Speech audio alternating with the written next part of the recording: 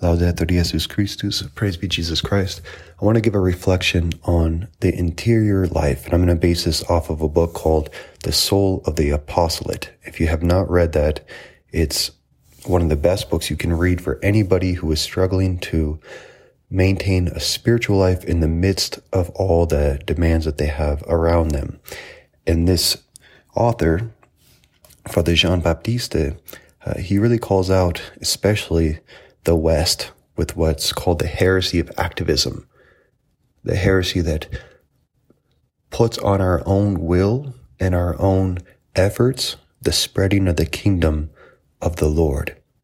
And it's something that is so intuitive to an American because we naturally have this sense of if you're going to get something done, you got to do it yourself, and you just got to pull yourself up by your bootstraps and get it done.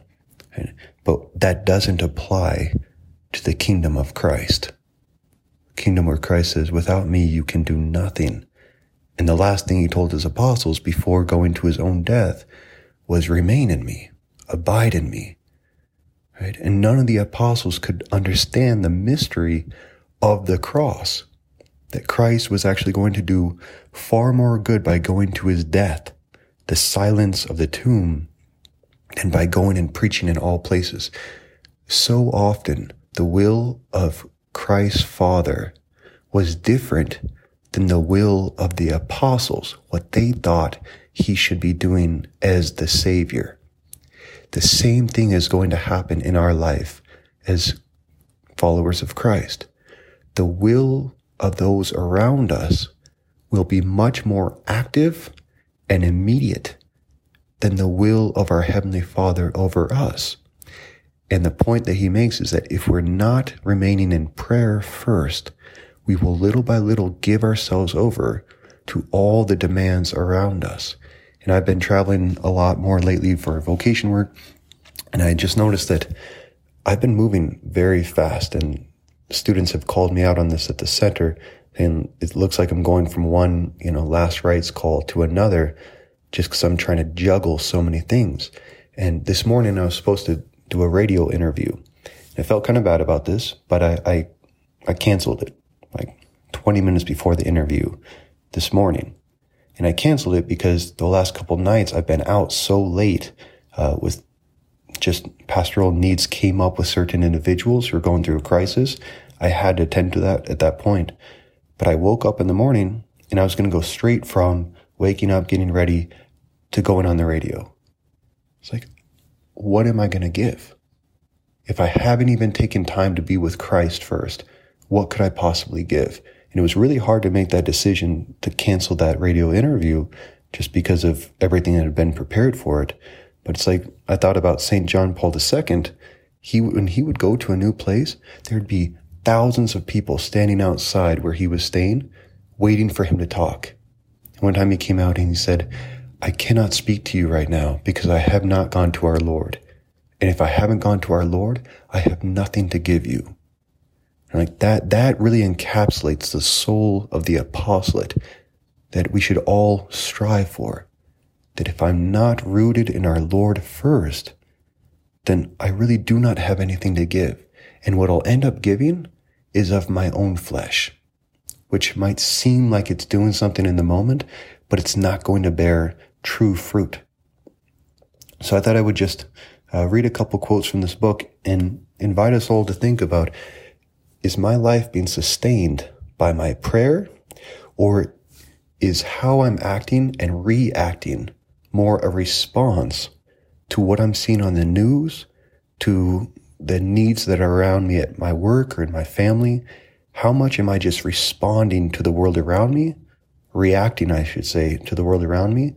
And how much of my action and thought is dictated by my response in my interior life with our Lord, where God himself is speaking to my heart and filtering my vision of the world? This is one quote I liked from the book. A jeweler will prefer the smallest fragment of diamond to several sapphires. And so, in the order established by God, our intimacy with him gives him more glory than all possible good procured by us for a great number of souls, but to the detriment of our own progress. Our Heavenly Father, who devotes himself more to the direction of a soul in which he reigns than to the natural government of the whole universe and to the civil government of all the empires, looks for this harmony in our zeal. End quote. So the harmony in our zeal is that first is the kingdom of God. First is my prayer life. Nothing is more important than remaining united to the vine of Christ. And that's why St. Mother Teresa of Calcutta, with all the works that they do to serve, they begin every day, 6 a.m. is Mass, followed by a holy hour. They go out and they serve the poor. They come back for another holy hour in the evening time before they tend to other duties again. So if that's 2 holy hours a day, just let us ask ourselves, like, what am I doing to truly feed my soul every single day? And am I spending more time on the news, on social media, on YouTube, with music going into my ears, than I am with the Lord's voice in silence and prayer? So whether it be just driving our cars without music on more often from one place to another, using that as time of dialogue, waking up earlier so that I can have that morning time of prayer, or turning off the phone an hour before I go to sleep, so I have that silent time. We need to turn back to the Lord every single day. And the last thing I'll end with is, he talks about in this book, The Soul of the Apostolate, the two extremes that will come. If we're not united in our Lord, what will happen to us is we'll become little by little more careless and fall into an excessive familiarity with others. So we'll lose the fire of the gospel because we'll naturally want to please those that we're around. And so if I'm not following the voice and the will of my Heavenly Father, I will little by little listen to the voice more and more of those around me who have their own goals, own objectives, and I'll be a little more careless because I'm not going to have the passion of His voice inspiring me to say His will, to do His will. That's one extreme. The other one, depending on our temperament, will be that I become domineering over others.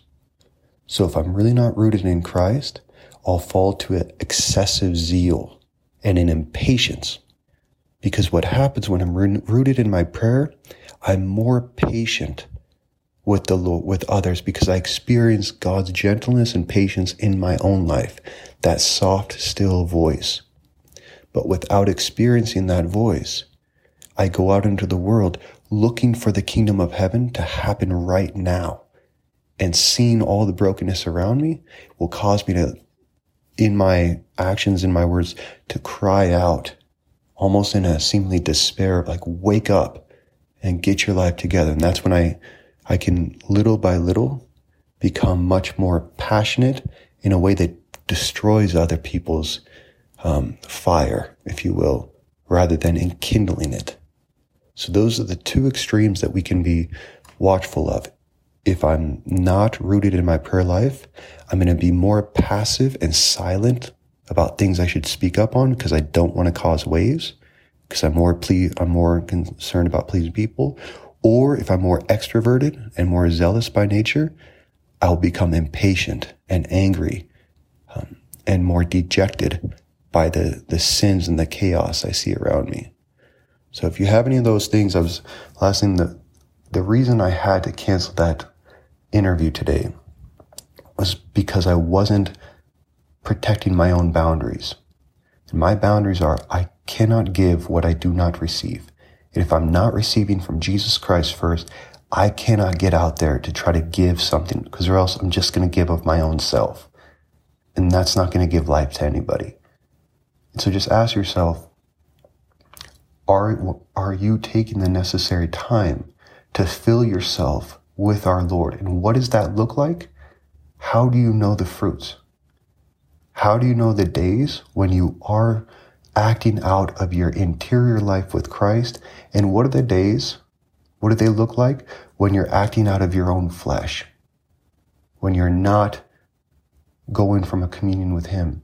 The more we can recognize the signs of that, then we'll be much more clear that the Lord is asking me to step back, to refocus on him, and then I can truly go out as an apostle to spread his word.